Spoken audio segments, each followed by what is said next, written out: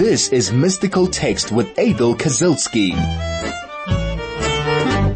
Shavua Tov, everybody, and welcome to 101.9 Chai FM, where we learn Torah on the airwaves. And today is going to be my last session now until after the Yamim Tovim, basically because 3, I think, Mondays, Rosh Hashanah, Sukkot the first days, and Sukkot the final days are Yamim Tovim, and in between I'm just going to be taking a little bit of a break. So we're going to wrap up what we're learning now and hopefully only speak again after the Yamim Tovim, but we still have an action-packed discussion to have, and quite a very timeous one. You know, in Judaism we believe in Hashgacha Pratit, in divine providence, which means that God looks after us and is running our lives and is intimately involved in every second of everything that we do, not only me and you, but every single human being, every blade of grass and every entity there is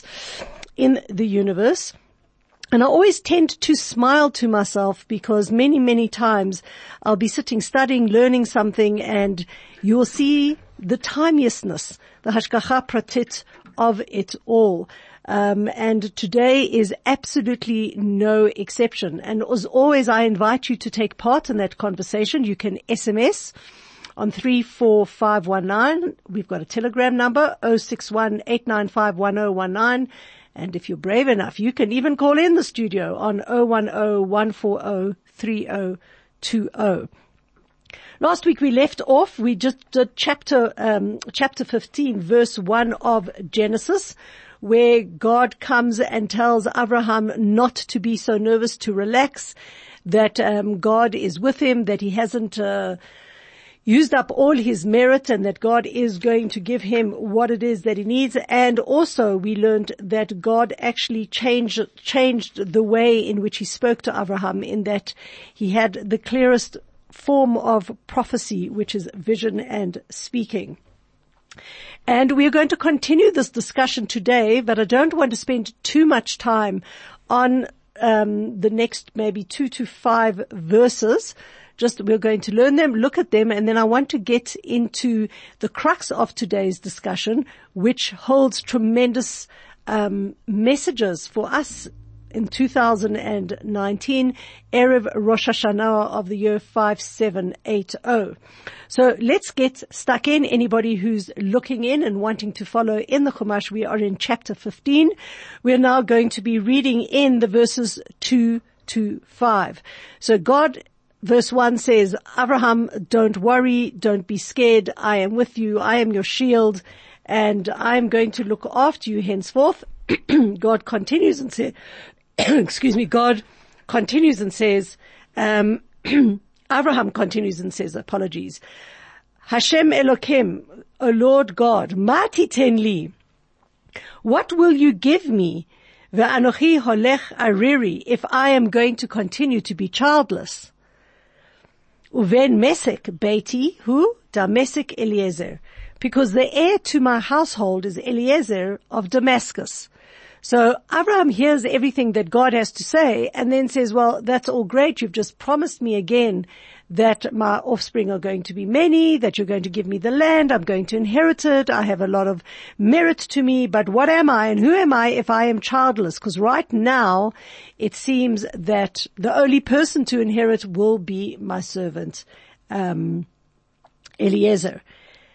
And he continues, Vayomer Avram, and he continues to say, this is in verse 3, Hein li lo nasata zara, you have not given me any offspring. V'hinei ben beiti yoresh oiti. And so a member of my household will inherit what is mine. Now, why is Abraham saying all of that? Because we know that Abraham was a great astrologer, and he saw in his stars that he would never have any children. And this is a whole discussion in and of itself that I don't want to talk about too much, but just to say that Jews do not follow, wrong. I'm taking that back.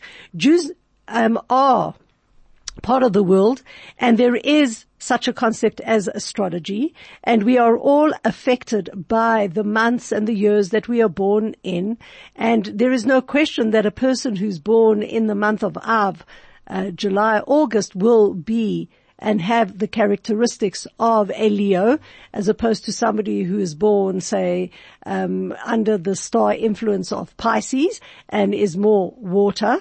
Those things are of no question, but what is of no concern in terms of being a Jew is that our astrological charts and fates, as written in the astrology, do not have to have any bearing upon us, meaning that we have the ability, through connecting to God, keeping Torah and mitzvot, the commandments of the Torah, we are able to change all of that, as opposed to the rest of the world that is in fact governed by these laws that have angels governing them. Jews do not have an angel governing them, nor do they have to abide by the astrological charts. And so God is going to respond to Abraham, because Abraham in truth was correct in the stars, in the natural way of the world. He was sterile, not infertile, sterile, and so was his wife Sarah. In fact, we're told with Sarah she wasn't even born with a uterus, with a womb. And so his complaint to God, his questioning of God, is in fact 100% correct. But in verse 4, God says, V'hinei devar Hashem elav lemor, God's word comes to him saying, Lo yirashcha zeh, he shall, that one, meaning Eliezer, some say it could have been Lot, he will not inherit from you. Ki im asher yetze mi me'echa hu yirashecha. Because he who comes from your own body will be your inheritor. V'yoyte oito hachutza, he takes Abraham outside, v'yomer, and he says to Abraham, this is God speaking, habet na hashamayma, look up to heaven, usfor hakochavim, and count the stars, im tuchal lispor otam, if you are able to count them, v'yomer lo, and he says to him, ko yihyeh zarecha, these will be the amount of your children, these will be your children. And finally in verse 6, v'he'eminu b'Hashem, Abraham believes in God, veha lo tzedakah. He considers it as it is charity. So God goes out and says, Abraham, you're wrong. You're going to have someone who is going to inherit it. It's going to be someone of your own flesh and blood. And just to add to the promise, go out and look at the stars, and all the stars that you see in the heaven, that is going to be the amount of your children. So do not fear. I'm putting this to bed. I am going to ensure that you have children. And Abraham looks at as if God is fulfilling his promise as an act of mercy, as an act of charity, i.e. he doesn't deserve it. And so he accepts it, he believes it, and they close the chapter on this. We now go for a little bit of a break in terms of the narrative of the Chumash, and consequent to that, you will see it speaks about Sarai being childless and what happens there. But in the meantime, practically, we're just going for a little bit of a break too. This is Mystical Text with Abel Kazilsky. What also is upon us is the year 5780, a brand new year. It's a year that is promising to be full of many, many new things.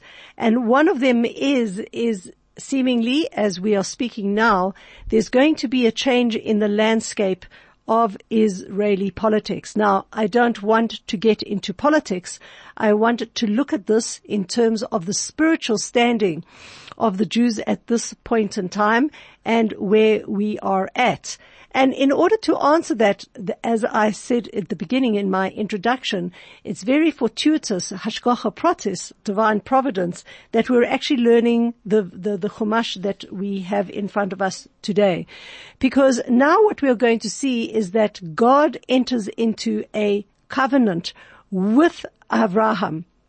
And this covenant, even though seemingly it is a covenant that looks at face value, a covenant that was to do with the topic at hand, meaning that you have no children, I'm going to promise you a child, I'm going to give you an inheritor, you're going to inherit the land. This couple of lines of Chumash are laden with prophecy and with many, many indications of what will happen in the future. So let's get stuck into the practicalities of the verses and then have a look at what this means moving forward. So we're going to look in verse 7 and we're going to read all the way to verse 22. So for those in the Chumash, you may open up. For those that aren't and are listening, just listen up. Vayomer elav, God says to him, Ani Hashem asher hotzeticha me'or kasdim. I am the God who took you out of Ur Kasdim. Latet lecha et haaretz hazot lerishta. I have given you the land as a possession, as an inheritance. So here is already, as timeless as it can get, a discussion about the land of Israel and who this belongs to. This is not about a United Nations resolution. It is not about who lived in it last, but it is an inheritance that goes back all the way to the time of the Bible, to the time of Abraham, and it is written in black and white in many, many places. God says to Abraham, I am giving you Ur Kasdim, I am giving you this land of Canaan, as an inheritance. Vayomer, and so Abraham says to him, Hashem Elokim, Bameh Eda mi irashena. Hashem, how shall I know that I will possess it? So Abraham is pretty still nervous about it. I hear you. How am I going to be guaranteed that I am going to possess it? Now, what takes place is that they enter into a covenant. Today we would go to a lawyer, we would draw up a shareholders agreement or some type of sale agreement, and we would go about the legalities this way. In the olden days, they used to go through a process of sacrificing animals, and by that they would enter into a covenant and seal the covenant, and this is what we are going to read now. Vayomer elav, so God says to him, Kachali egla mishuleshet, bring for me 3 heifers, 3 cows, ve'ez mishuleshet, and 3 goats, ve'ayil mishulash, and 3 rams, ve'tor ve'gozal, and 1 dove and a young pigeon.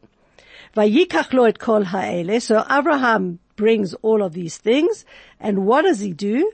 Vayivater otam batavech, vayiten ish bitro likrat re'ehu ve'et hatzipor lo vatar. He divides them all up through the center, all the animals, and places one half opposite the other half. And the birds, however, he does not divide. Vayeret ha'ayit al hapkarim, vayashev otam Avraham. Vultures then try to descend on the carcasses, and Avraham drives them away. Vayhi hashemesh lavo, the sun was about to set. Vatardema nafla al Avram, a trance falls upon Avraham. Vihine, and behold, ema chashecha gedola nofelet alav. A deep, dark dread falls upon him. Vayomer la Avraham, and God says, Yadoa teda kiger yihye zaracha be'eretz. You should know that your offspring will be in a land that is not theirs. Ve'avadum ve'inu otam arba me'ot shana. They will be enslaved and they will be oppressed for 400 years. Ve'gam et hagoy asher ya'avdu dan anochi. And then the others that will enslave them, and I will bring judgment against them. The nation that they serve. V'acharechen yatzu birchush gadol. They will go out with a great wealth. Ve'ata, and you, tavo el avotecha b'shalom, you will join your fathers in peace.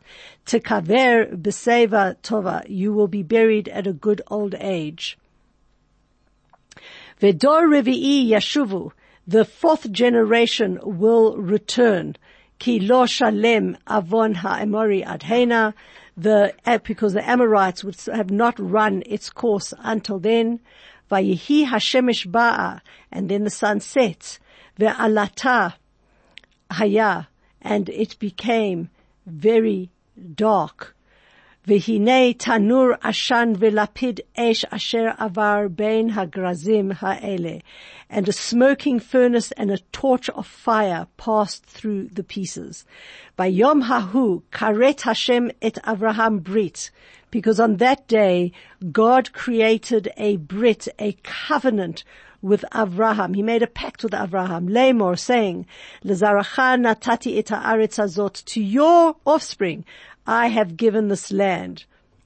Min Nahar Mitzrayim, from the river in Egypt, ad hanahar hagadol, Nahar Prat, all the way to the great river called the Euphrates. Vetakeni, vetaknizi, ve'eta kadmoni, vetachiti, vetaprizi, vetarefai, vetaemori, vetaknani, vetagergashi, vetayevusi. And then God goes and describes 10 Gentile nations that Abraham is going to land up in his hands. And this concludes this verse, these verses. It's pretty enigmatic. It's pretty strange. And as I said, it is laden with a lot of metaphor and explanation, not only in the Brit, the covenant that God does with Abraham at that point in time, there and then, but it is laden with a lot of prophetic vision about the entire Jewish destiny. God speaks about the fact that we are going to be servants in a strange land. There is the prophecy of Egypt that we are going to be there for 400 years, and that we're going to come out with great wealth, that Abraham is going to live a long life, that we are going to conquer the land, and that we are going to take away the jurisdiction of any of the Gentile lands that are in the lands, because this land is for his offspring forever. Now, if we go back, there are many, many things that we can ask about it. Why is God asking for 3 cows and 3 goats and 3 rams? Mishulash means a triplet of. Okay. And then why is it that he cuts those in half, but he doesn't cut the turtle dove and the young pigeon? What is this all about? The fact that vultures are actually coming to eat the carcasses, and Avram sends them back. So let's dissect it a little bit and start to get an understanding of what God was actually doing. In essence, God was showing Abraham the destiny of the Jewish people until the end of time, when the world will come to completion and we will inherit a world of Mashiach. We will bring about a redemption with the Messiah, where all evil, all negativity will be taken away, and we will live in peace, we will live long lives, we will live in health, and we will bask in the glory of the revelation of godliness. We will all understand why we are here on earth. We will all be able to fulfill our duty and our service of God completely clearly, without any opaqueness into what are we doing here and why is the world so cruel and what's the business with all this illness and all this fractious fighting that we are finding now in the world arena. So let's go through some of the points to understand what God was actually showing Abraham. So firstly, the first thing that we need to understand is that God was telling Abraham that we would be going through 4 different exiles. Okay? 4 dark exiles, that would come after the exile of Egypt. And where we see that is in verse 12 of chapter 15, where we see the words, Vehine Ema Hashecha Gedola Nofelet Alav. Literally translated, a dread, dark and great, fell upon him. So our rabbis teach that the word for dread, Ema, referred to the Galut of Bavel, the Babylonian exile. Then dark, Hashecha, refers to the Persian exile. That was when we're talking about Haman and the whole story of Purim. Gedola, big, refers to the Persian exile and, to the Greek exile. It's considered big because we went through 60 kings in the Greek Empire. Some people even said there were 120. But, and remember, the Greeks were pretty wicked. They subjected us to very, very harsh persecutions. And, it was a very, very big burden on the Jewish people. Nofelet alav, falls upon him, designates the Galut of Edom, the Roman exile. This was the period when the second temple was destroyed and we were sent into the diaspora, having not returned until our time now, where we see the growth of the land of Israel in a way that has never happened before since we were exiled over 2,000 years ago with the Roman exile. So we have the four exiles, the Babylonian, the Persian, the Greek, and the Roman. Now, the fourth empire lasts until the arrival of Mashiach, as we are told in the book of Daniel. And I'm going to come back to this in a moment.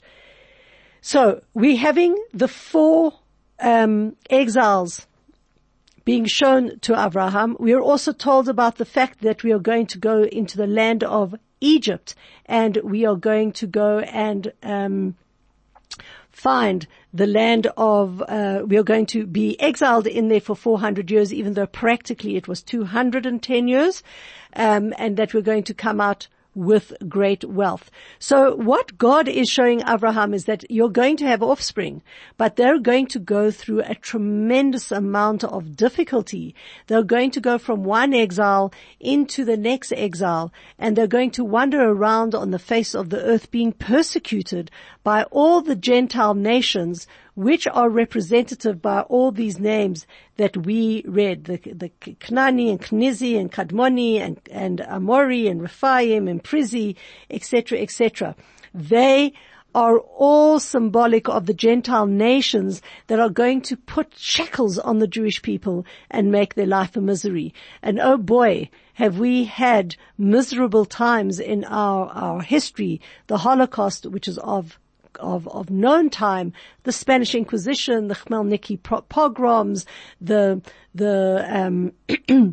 various exiles, the Babylonian exile, the Greek exile, the Egyptian exile, the Spanish Inquisition. We can go on and on and on. Certainly all of that has taken place and has come to be. And Abraham is given a prophecy about all of these exiles. And that's why a deep, dark dread falls upon him, because he doesn't see his offspring just moving into the land of Israel and everything is hunky-dory, but rather that we are going to go through tremendous trials and tribulations.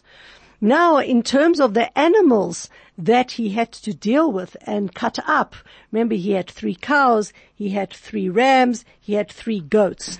They were representative of the various leaders that would be on the world arena during these exiles. So we're told that the 3 cows, the 3 heifers, are relating to the time when we're in Galut Bavel, when we're in the Babylonian Empire, and these 3 cows are symbolic of the 3 famous Babylonian kings, Nebuchadnezzar, Merodach, and Belshazzar. Those were 3 guys who made our lives an incredible misery. Now, when it came to the Greek Empire, there were many, many kings, as I have just mentioned. The three goats represent the Greek Empire, but they don't represent people. They represent sovereignty. And we know that the Greek Empire ruled over three sides of the Mediterranean: the west, the north, and the south. Obviously, they couldn't do the east because that's where the water is. But they basically took over the world, and this was symbolic of their huge, gedola, huge, big sovereignty and their evil intentions and actions that they performed while we were under their galut. And then the three rams that were cut up represent the Persian exile, and those are to do with King Cyrus, King Darius, and King Ahasuerus. Now, there are some opinions that there were 4 kings who ruled the Persian empires. Some say 10, but here again, God was highlighting the 3 most significant ones. So these 3 sets of 3 animals, the cows, the heifers, the goats, and the rams, represent leaders in the Babylonian, Greek, and Persian empires that would wreak havoc on the Jewish people and make our lives miseries, which in fact they did.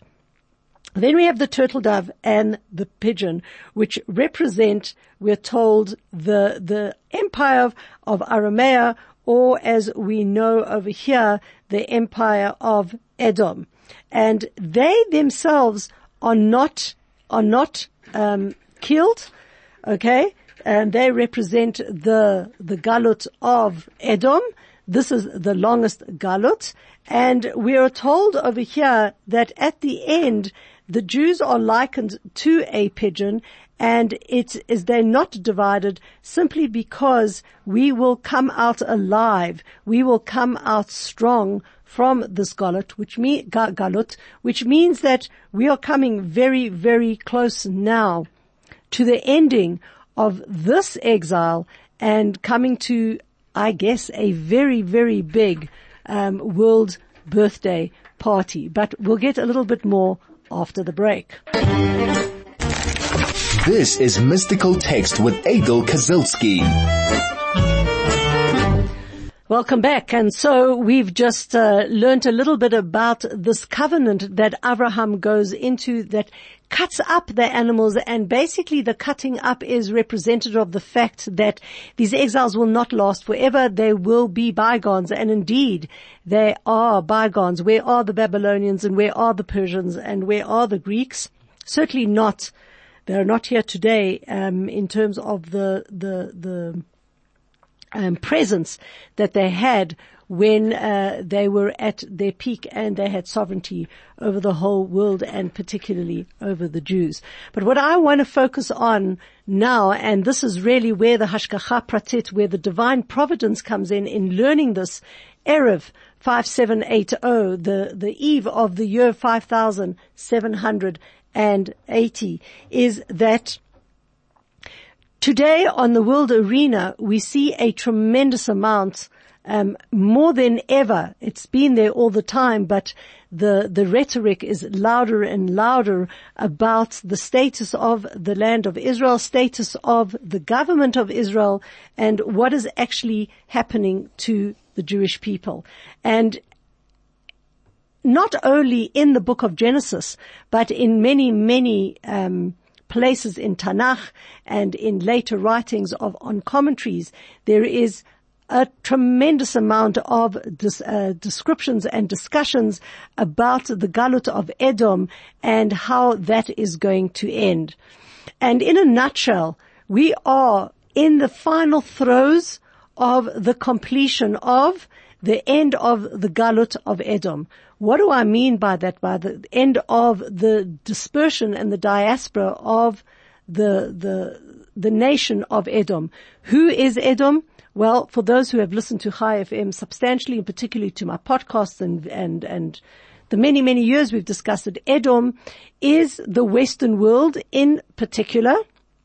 In a general level, Edom comes from Esav, who was the brother, the twin brother of Yaakov. And we are taught that Esav, in fact, was supposed to be one of the forefathers of the Jewish people.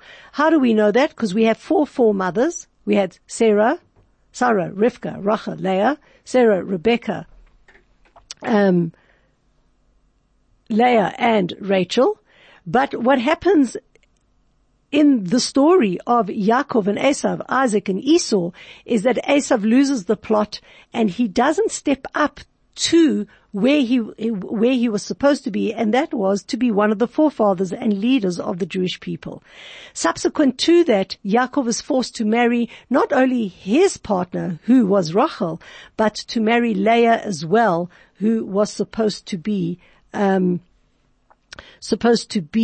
Esav's wife. And Yaakov takes on the mantle of bringing the redemption of the Jewish people together with his two wives and subsequently his two concubines. He gives birth to the Jewish people, etc. But having said that, part of the messianic redemption and the unfolding and the bringing back to the world to its state, we need to see the tshuva, the repentance of Esav, the coming back of Esav into the fold. Now, if Esav / Edom is the Western world, whilst for a very, very long time, in fact, the longest of all the galuyot, of all the diasporas, we have seen Esav wreak havoc upon us, okay, in terms of the destruction and the antagonism towards the Jewish people. At the end of times, Esav has to do tshuva, Esav has to repent and come to be an ally of the Jewish people. We are seeing that before our very eyes today. And without getting into politics, but rather looking at it from a spiritual perspective, the fact that President Trump is the head of the Christian nation, the foremost Christian nation, and in light of the fact of the way he has behaved in the world, let's take away his personal behavior and the demeanor which people do not like. He certainly has been a friend to the Jewish people, an ally to the Jewish people, and an ally and friend to Israel. So much so that he has recognized the sovereignty of Israel and the right of the Jew to go back to the land of Israel. He has recognized Jerusalem as the capital of Israel. He has recognized the Golan Heights. He has moved his embassy, and he has been very much a person who has been an ally of the Jewish people. This is redemptive. This is messianic, and this is not going to go away. It is going to increase. And it's quite interesting even looking at the demeanor of President Trump. You know, we are told that Esav was pretty uncouth. He was red-haired. He had a temper about him, and you can see that the apple didn't necessarily spiritually fall far from the tree of President Trump. So we have that aspect of the galut of Edom, that at the end we have to see Edom coming around, and we have to see the pigeon, we have to see the peace that it is going to bring, albeit it doesn't look very peaceful right now, but this is a birthing process. And to keep in mind that in the birthing process, the time of active birth and the actual birthing of the child is probably the darkest and most painful time of the entire pregnancy. And this is really where we are now. We're in the birth pangs of Mashiach, but in the active labor portion now, where things seem so crazy, things are coming to us at such a fast rate with so much uncertainty and so much talk of war and talk of recession and talk of everything. But what is actually happening is that there is a dismantling of Galut Edom and a birthing of the messianic promise of a world not only for Jew but for Gentile as well, a beautiful world of health and wealth and longevity and connectedness to God and all the good things that you can think of. But in order to do that, we have to go through quite violent birth pangs in order to clear out the negativity. So on a world arena, this Galut Edom is coming to its end. And even within the land of Israel, and we're looking now at the elections that we have just gone through for a second time, we can see absolute turmoil, absolute uncertainty. And the reason why that is there is simply because we cannot continue having a government that is running Israel in the manner in which it is doing now, simply because, from a spiritual point of view, I'm not getting political about it, across the board, we cannot have a government who is not aligned with Torah principles and will allow the governance of a Jewish land governed by Jewish law. Now, this is all going to have to play out in the arena of Israeli politics and the world. And it is going to have tremendous repercussions. And we need to be cognizant that all this unnervy listlessness that this world has about, gee, we don't know whether we're coming or we are going, what we are doing, or what is happening, is all the dismantling of the structures that we have known, and allowing and making space for something that is going to birth very, very soon. This is Mystical Text with Abel Kazilsky. And I'm going to end with one more idea that will usher in the world for 5,780, based on what we are saying in Abraham's vision for the Jewish people. There is no question that we are sitting probably on a scale that is literally about to tip. It is about to tip. And whenever we want to understand the present and to even try see what will happen in the future, we always look at the past. The book of Genesis is a book of Maaseh Avot Siman Lebanim. That which happened to our forefathers, told to our forefathers, is a sign of the future. And certainly this covenant, which was known as Brit Ben Haptarem, the covenant between the parts, certainly spelled it all out.